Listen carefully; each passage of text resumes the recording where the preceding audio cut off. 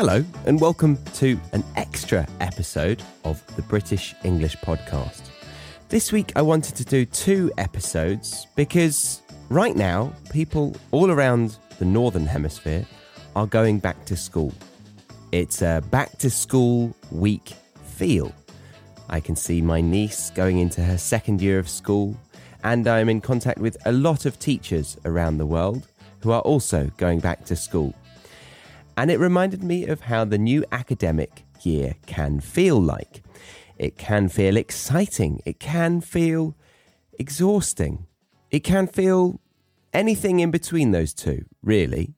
And so in this extra episode, I wanted to share a story in hope of reaching out to the heroes amongst you all, the teachers that go back to the classroom to do their job all over again. So I wrote a story inspired by my father's mention of his experience as a teacher.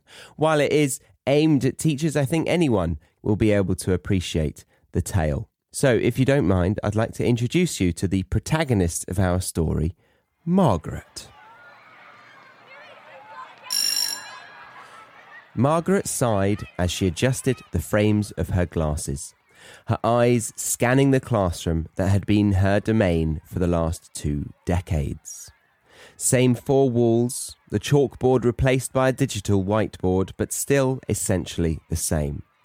The new term was about to start, and though she usually loved the scent of freshly sharpened pencils and new books, this year it all felt a bit stale.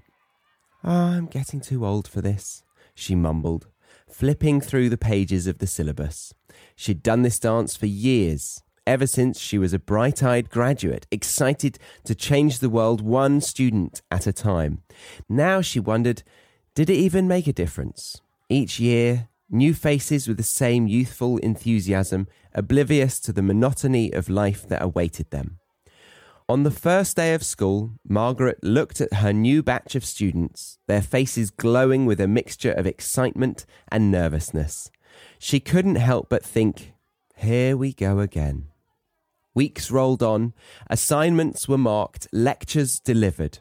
It was in late September, around the time the leaves start turning golden, that Emily, a timid girl who always sat in the back row, came up to her after class. Mrs. Margaret, can I talk to you for a moment? Emily's eyes were full of unspoken questions. Of course, Emily. What's on your mind? I wanted to thank you for explaining Shakespeare in a way that makes sense to me. I always thought it was boring, but the way you taught Romeo and Juliet made me realise how relevant it still is, like how sometimes our families can dictate our lives without even knowing it. Margaret paused, her thoughts drifting back to when she first read Shakespeare and how her own teacher had inspired her. Well, I'm glad you found it engaging, Emily. Literature often serves as a mirror to our own lives. As the term progressed, little moments started piling up. Moments that reminded Margaret why she chose this path all those years ago. There was Ahmed, who struggled with English but ended up writing a heartfelt essay about adapting to life in the UK. Or Jenny, who discovered a love for classic literature and decided to shift her career path from engineering to English literature. Each student was a story unfolding, and she was a small but crucial chapter in every one. It was then she realised she wasn't just teaching them about subjects. She was a part of their lives, shaping their future in ways both big and small. Sure, the walls were the same, the syllabus recycled, but each student experienced it as a unique, life-changing moment. Each year was not just another batch, but a new canvas, and she was helping to lay the first strokes of what could become a masterpiece. The end of the term came faster than expected. As she watched her students scribble away on their final exams, she felt a renewed sense of purpose. Margaret realised that while she had the same role every year, her students only passed through her classroom once.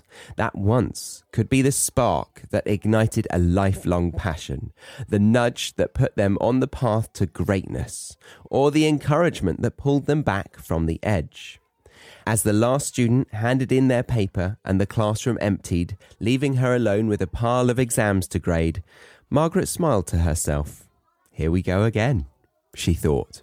But this time, the phrase held a different meaning. One filled with anticipation, responsibility, and most importantly, endless possibilities.